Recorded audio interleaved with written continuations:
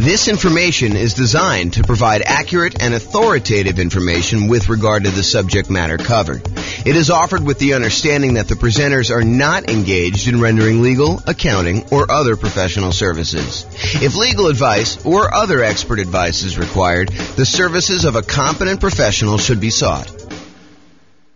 Welcome to the Erie Real Estate Investing and Real Estate Financial Planning Podcast. Learn all about investing in real estate in Erie, Pennsylvania, with a combination of real estate financial planning and modeling with numbers specific to Erie, plus syndicated, more generalized recordings of live and pre-recorded real estate investing classes. Not all of them specific to Erie. Be sure to stay tuned after the podcast for a message from our sponsors. Well, good morning and welcome, everyone.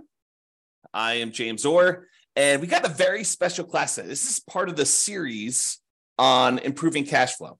And so today we're going over improving cash flow when considering your real estate investing strategy. When you're thinking about which strategy you want to use, how do we improve cash flow when we're trying to decide whether we're doing traditional buy and hold or short-term rentals or house hacking or nomading or whatever we're trying to do there. So all of the things we're going to discuss today have to do with choosing your existing real estate investing strategy. And this is, as I mentioned, part of the series we're doing. And so we've already covered how to improve rental property cash flow when we are searching for properties. That was covered in a previous class. So if you want to see about all those different strategies, go watch that class. We've also covered all of the different strategies of the largest section, the one that has the most ways to improve cash flow, and that was the financing section. Today, we're covering this, how to improve cash flow during the improved strategy phase. So we'll talk about these different options. And then we've got some future classes coming. The one class on how to improve cash flow when you improve the property itself, while you're marketing the property, while you own the property, and then while you're renting the property. So there's different kind of stages that I broke it down into, and we're covering the classes, we're covering the strategies, the 88 strategies to improve cash flow in all of those different stages in discrete classes by stage. So if you're at the stage where you're searching for properties, just review the one for searching properties. If you're at the stage where you're financing, do that. If you're trying to figure out what strategy to use, this is the class you'll want to use for that one. Okay. So when we're thinking about improving cash flow is really made up of how much income you have coming in on the property, all the different sources of income, especially the rent, but then also things like laundry or renting out different parts of the property, or maybe you add in additional services like landscape service or internet service or things like that nature. So there's different strategies of rent or different sources of income like rent, and then all of the other sources of income you have in the property, minus, in order to get cash flow, you have to subtract out all your different expenses. And your expenses are, your mortgage payment, taxes, insurance, maintenance, property management, vacancy, like all of those different things are expenses. And so when you think about how do you optimize, how do you improve cash flow on property? Well, it really consists of two different parts. How do you maximize the income you have on a property? And then how do you minimize all of the different expenses? And a lot of the things we're going to be talking about here today in this class have to do with maximizing income. Although a couple of them have to do a little bit with minimizing expenses, the majority of them are maximizing the income on it. So be sure to consider the impact of both income and expenses and the additional work involved and the value of your time when you're considering all of these different strategies to implement. Because some of the strategies, as you'll find out, they are significantly better cash flow, but they also require a lot more of your time and effort in order to implement them. So just kind of keep that in mind. All right, since we're talking about strategies, this is the list of the different strategies that we've broken out for real estate investing. So I'm not going to cover these because this is going to be covered in its own separate class. However, this is the list. So I'll just run through the titles and you can kind of research these if you want to dig deeper. Buy and hold, real estate investing, buying a property and renting it out and holding onto it for a long period of time. The nomad strategy, buying a property, moving in as an owner-occupant, living there for at least a year. It's a requirement of the lender. Usually do this because you can get very low down payments or nothing down payments, and you get improved interest rates, which could lead to some improved cash flow on a property. So you go move into the property, live there for a year, then you convert the property that you just lived into for at least a year into a rental. You buy another property to move into, and you repeat this process until you have as many rental properties as you desire. So that's the nomad strategy. House hacking, which we'll cover a little bit today, because it's one of the strategies we're going to discuss. That is renting out any part of a unit that you're living in. The most common example is you buy a duplex, you rent out one side of the unit, and you live in the other. But it could just be renting out, the property to roommates. You buy a single family home with 4 bedrooms, you live in one of the bedrooms, you rent out the other 3 or even just one, and that is considered house hacking. And there's some variations on that, which we'll talk a little bit about today as well. The BRRRR strategy: buy a property, rehab a property, rent a property, refinance it, and then repeat. So there's the buy, which is the B, and then all those different R's: rehab, rent, refi, and repeat. So all the different bars there for BRRRR. And that's a strategy for being able to buy properties and leave very little or no money in the ideal situation. Most of the time, it's leaving a little bit of money in the deal so that you're able to acquire properties with little down. And then all the quick turning, flipping properties, and then wholesaling and wholetailing. Wholesaling is basically selling your contract in a property to another investor. You find a really good deal and you sell to an investor, and you get a fee for doing that.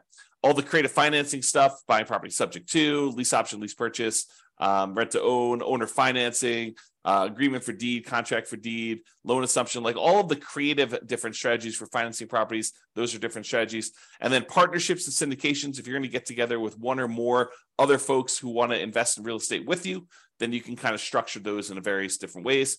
And then tax liens and tax deeds, whether you are investing in a lien against a property with the hope that the property is, they either pay you a return on it, or in the event that they don't pay you the return, then you can actually foreclose on the property and get ownership of it.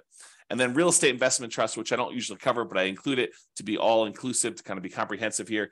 That's that. So these are the different strategies. And you'll see that we're talking about using different strategies here today when we talk about how to improve cash flow. All right, so here's the list. Different ways to improve cash flow when you're thinking about the different strategies you can use as a real estate investor. So one of the different ways you can kind of improve this is to change the term that you're renting out properties. So I think a lot of people think about investing in real estate as you buy a property and you rent it out, and you rent it out to a tenant, and there's a year-long lease in place. And maybe the tenant renews for another year, and you kind of keep doing that, or maybe they leave early because they got evicted or they can't pay their rent anymore, and you kind of shorten the term in that way. But you could deliberately choose to rent out properties monthly or weekly or nightly, like a vacation rental. So changing the term of the rental can improve your cash flow on a property. We'll talk about that a little bit. Or doing a totally different strategy, like a lease option, where instead of just leasing the property to a tenant, you decide you want to go after a tenant buyer, a tenant who also has the option or a contract to buy the property from you a year or 2 or 3 or 4 or 5 down the road, or 6 months down the road, whatever you negotiate as part of your term. Basically, they will lease the property from you, and then after they lease it from you for a period of time, they're going to buy it from you. And there's some advantages to doing that, which we'll discuss here in a minute. Or you could choose to do a specific niche. You could cater to a group of people who you know are looking to rent in your area. For example, you could choose to focus on student rentals, or you could choose to focus in on traveling nurses and provide them, kind of services related to their particular industry, knowing that they're coming in for, contract periods of time, and they're going to need some extra stuff in your property. Or you could cater to oil workers if you happen to live in an area that has a bunch of people coming into town to do work on the oil kind of stuff that they do. I don't even know what they call it. So you can cater to all these different niches, or you can cater to things like corporate rentals. So you decide to do that. And then I'll kind of group these last 3 together. They're all really versions of house hacking, in my opinion. So we'll talk about roommates, getting roommates, changing your strategy to having roommates, like house hacking with a single family home, or renting by the bed or bedroom. Sometimes especially with like student rentals, sometimes they'll rent out by the bed or bedroom. You might rent out by the bed if you're putting 2 students per room, or you could rent out by the bedroom if you're renting to maybe a graduate student or something like that. Or you could rent by parts. In some cases, you may be renting a property where you rent the garage separately, or you rent access to the community swimming pool separately, or you rent access to the storage units on the property, like the storage shed where somebody wants to be able to store something or whatever they're doing there. So those are different ideas, and we're going to go into those in detail here. All right, so let's talk about term. So related to term, so term is going to be basically changing the duration of your lease term. So you can either do a daily rental, things like vacation rentals, or there may be some situations where you might rent by the day, or you could do weekly rental. I guess it would be a variation of vacation rental. But I was thinking of if you rent your property out for the Super Bowl weekend, that may be like a daily rental or maybe a weekly rental. But it's all sort of covered under that short-term rental, vacation rental thing. So you can do daily rentals. You could do weekly rentals. Weekly rentals could be a good strategy, or monthly rentals. Instead of doing the weekly, you could do monthly. Or the traditional way of doing this, I think the most common way that most folks are familiar with, is yearly rentals.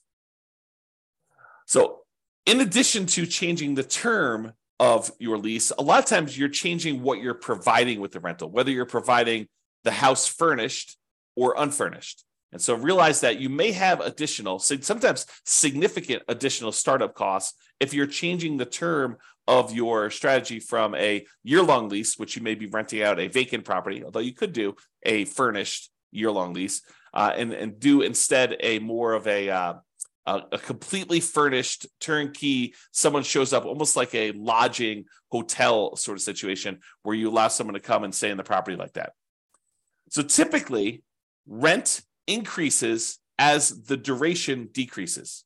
So the shorter the term of your lease, typically the higher the rate is. There are probably some exceptions to this, but overall, that's the general rule of thumb. Shorter terms tend to be more expensive than longer terms.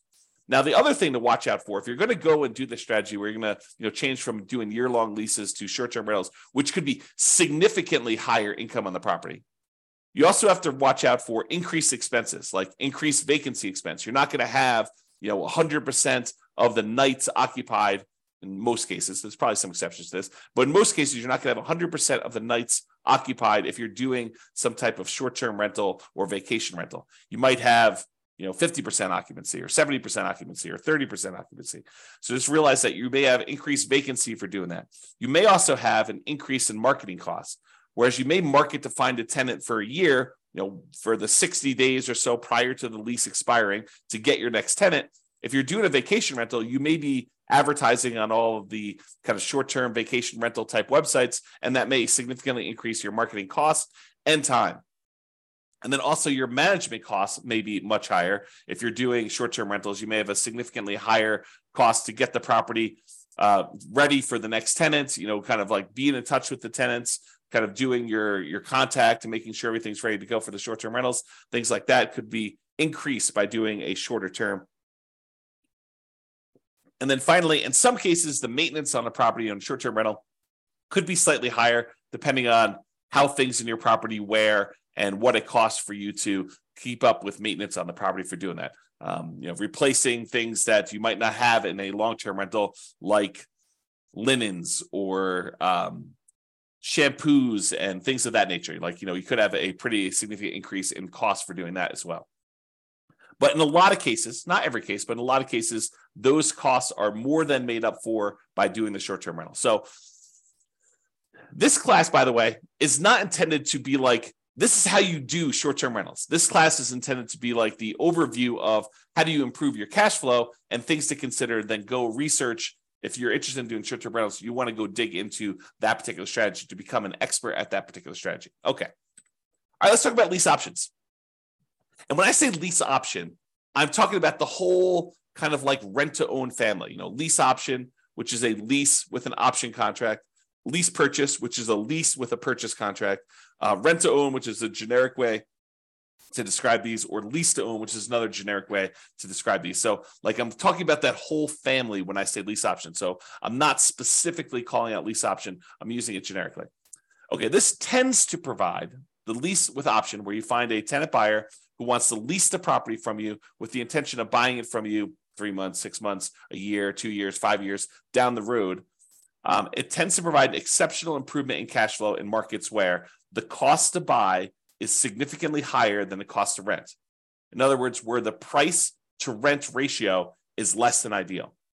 So if you're in one of those markets where it's really hard to make cash flow work, putting a reasonable amount down, because the cost to buy a property is so much higher than the cost to rent a property, this could be a great strategy for you to consider. If you think about it, and I'll just name some numbers here. Let's say in your marketplace, if you were to go try to buy a property, the mortgage with taxes and insurance and everything on it is close to $3,000 a month. But rent on that particular property is, low 2000s, 2,200, maybe 2,000 even, maybe 2,400. But there's a significant difference between what a property would rent for, and even if you put 20% down or 25% down, what the property would cost you to buy. If you're in a market like this, lease option could be an interesting strategy. Why? Because when you're talking to someone who is coming in, they're leasing the property with the intention of buying it later, you need to talk to them about what it's going to cost them to buy the property. So you get to, instead of just comparing rent to rent when you're marketing your property, now you get to discuss with them, this is what it would cost if you were just renting the property. If you were going to buy the property, though, it's going to cost you about $3,000 a month or $3,200 a month. And so rent is going to be a little bit higher than what normal rent is on this property, and you're going to be able to buy it later. And if they tell you, look, I can't afford a $3,000 a month payment, what they're telling you is, I'm never going to be able to buy this property. I can't afford a $3,000 a month payment to buy it. So you're setting them up for failure if you try to put a tenant buyer in a property where they tell you up front that they can't afford what the payment's going to be when they go and finance it. If the only way they can afford the property is when they're renting it, then they're never going to be able to afford the property. Now, there's exceptions to this, right? Like someone comes into a windfall of some sort and they're able to get a big enough down payment where they could buy it all cash and they no longer have a monthly payment, or they get a big enough down payment where they're able to do that, or they think the interest rates are going to go back down. I'm not sure I would be speculating on that, but there are some exceptions where that's the case. But if I would want to put a tenant buyer in a property, if I wanted them to buy the property, which I think I want to play win-win, right? You want someone to be in a deal where they can actually succeed through the process that you're helping them do. You want them to help them buy the property. You don't want to put someone in the property where they're never going to buy. So if you do want to do that, which I think you should, then you put them in the property and they need to be able to afford that monthly payment. And so now you can start comparing what the payment would be when they buy it to what the rent is, and maybe you're able to get a little bit higher than fair market rent for the option for them to be able to buy the property from you at some point in the future. Okay. And I'm very deliberately not going into all the details of, do you apply some of the monthly payment toward their purchase price or anything like that? These are all different things that you need to learn about if you plan on using this strategy, but I'm not going there today because we've got other stuff to cover. This is not intended to be a class on implementing lease options. There's separate classes on that if you really want to dig into that strategy. Okay. However, even if the monthly fee, the amount you're charging them monthly, was completely identical, right? You were able to get only the same amount you were able to get for rent as renting the property versus doing a lease option. You're only able to get that same $2,200 a month, whether you did either strategy. If that was the case, there are some significant improvements to cash flow from getting a non-refundable purchase deposit when the tenant buyer comes in the property. So even if the tenant buyer is only able to pay $2,200 and the tenant would normally pay $2,200, if you're getting for example, a $10,000 non-refundable purchase deposit, that would significantly improve your cash flow on the property. So for example, let's say they had a 3-year period in order to be able to buy the property, and you're getting from them a $10,000 non-refundable purchase deposit. Well, if you take that $10,000 and you kind of like spread it out evenly over a 3-year period, it's almost like getting an extra $250 more per month in cash flow. Even though you're going to take that $10,000 in many cases, you're going to apply it toward the purchase of the property later. So you're trading some of the appreciation you were expecting to get in the property over those next 3 years in exchange for getting better cash flow in the meantime. You're doing some deal alchemy. You're trading future appreciation, the $10,000 of extra appreciation you would have gotten later on when they buy it from you, and you're saying, I'm going to apply that $10,000 towards your purchase. I'm going to take some of the profit I would have gotten at the end when they bought the property from me, and I'm going to take it up front as a non-refundable option fee, which does apply to the purchase price for them, counts as part of their down payment. But then you're also getting that, which if you spread it out over 3 years, looks like you're getting, $250 plus per month in extra cash flow. So if you thought you were getting $2,200 a month, now you're really getting $2,450, which is significant in certain markets, right? So that is one way to look at the lease option. And then the other thing is, in general, I think it is true that if you realize rent is a range, right? Unless you have 100 identical properties that are all renting and they're all exactly the same, all the same views, all the same backyards, all the same amenities, all the same layouts, like everything is identical, and a tenant can go in and they've got 100 different ones to choose from. And the rents are going to be pretty much exactly the same for all of those.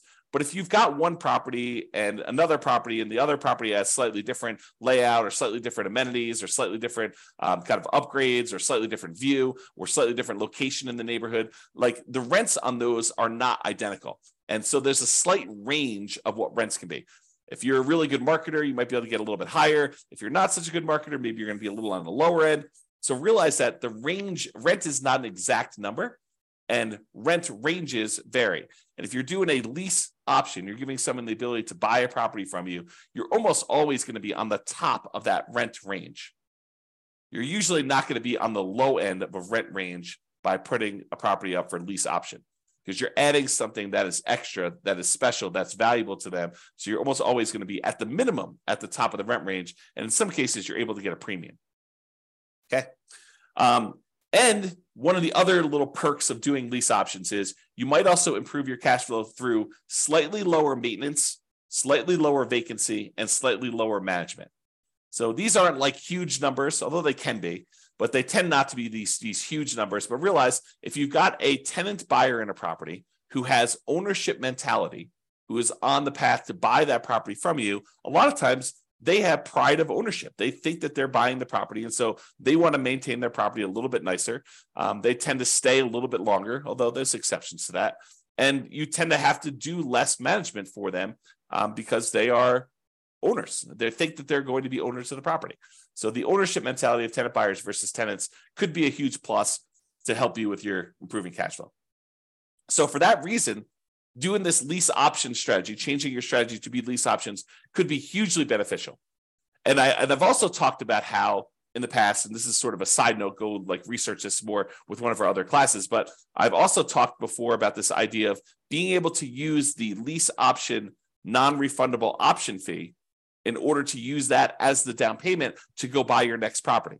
So imagine you're doing a nomad property where you move into the property, you put 5% down, and you move into the property, you live there for a year. And then when you are planning on exiting that property in order to go buy your next one, you get a tenant buyer to come in who's going to be a tenant and buy the property from you. They give you a option fee on the property. Let's say it's 5% of the purchase price.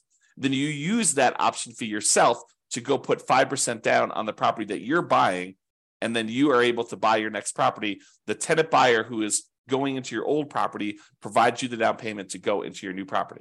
So this could be a strategy to provide you with the down payments to continue your own investing strategy as well. All right, let's talk about niching.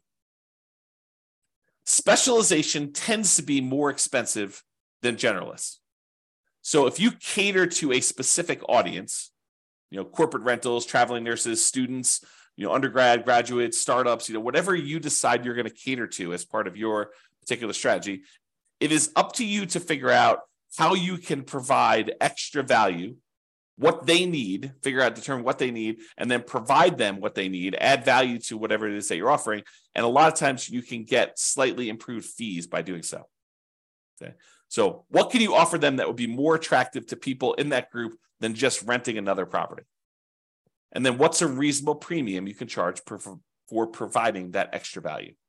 So if you're going to charge money for students, maybe you provide housing that's near the university and some extra things that students would like the terms that kind of coincide with the school year, or the ability to have their parents co-sign, or whatever it is that is appropriate for you and that particular niche that you're serving. Find out what they need, how you can cater to them, and then cater to them, and you may be able to find a profitable niche to focus on. All right, let's talk about house hacking. So house hacking is renting out part of the property while you live in the property. And we're going to go over 3 different examples. We're going to talk about getting roommates. We're going to talk about renting by the bed or bedroom. And then we're going to talk about renting by parts. So let's jump into that. So let's talk about roommates. So imagine you have a single family home. You might be renting bedrooms with use of other parts of the property. So you rent them a bedroom, but they get use of the kitchen and the basement and the living room and maybe a parking spaces if you have that in your property. In some cases, you may have a non-conforming duplex that you could rent out to a roommate. So we see these occasionally come up, but they're properties where they're not duplexes. They're not zoned a duplex. They are not set up where they qualify officially as a duplex, but they look like a duplex. It's a property that's a complete upstairs unit, and then there's a side staircase that goes down to the basement unit, and there looks like a totally separate apartment in the basement. In some markets, you can't put the stove in, or you can't do something where that would trigger compliance issues or something like that. But it could have a hot plate or something like that, or a mini fridge or whatever. But it looks like it's a duplex, although it's technically not. It's what we call a non-conforming duplex. And actually, I have a typo here. I'm going to fix it. Non-conforming duplex. So non-conforming duplex that you can't technically rent it out as a separate unit. It doesn't have its own address, doesn't have its own whatever, heating source or air conditioning source or a stove or fireplace, whatever it is, the difference between having a full duplex and not in your marketplace. It could vary a little bit, but you could have a roommate that lives down there. Imagine you were just going to have a roommate upstairs in a different bedroom. Well, in this case, you have a roommate, and those could be the rules that you apply to this thing where you are having a roommate. And so a lot of times you have to watch out for your occupancy limits in your marketplace, and they're not going to have their own address. And maybe you have to give them access to something else in order to do this, make this right. Find out what it needs to be in your marketplace. And a lot of times your real estate agent can help you with that. But you maybe have a non-conforming duplex that you could do that. Or if you have a traditional duplex, triplex, or fourplex, you might be renting out the other units of that property, like actual conforming duplex, triplex, where they're legally considered duplexes, triplexes, or fourplexes. You might be renting out the other units.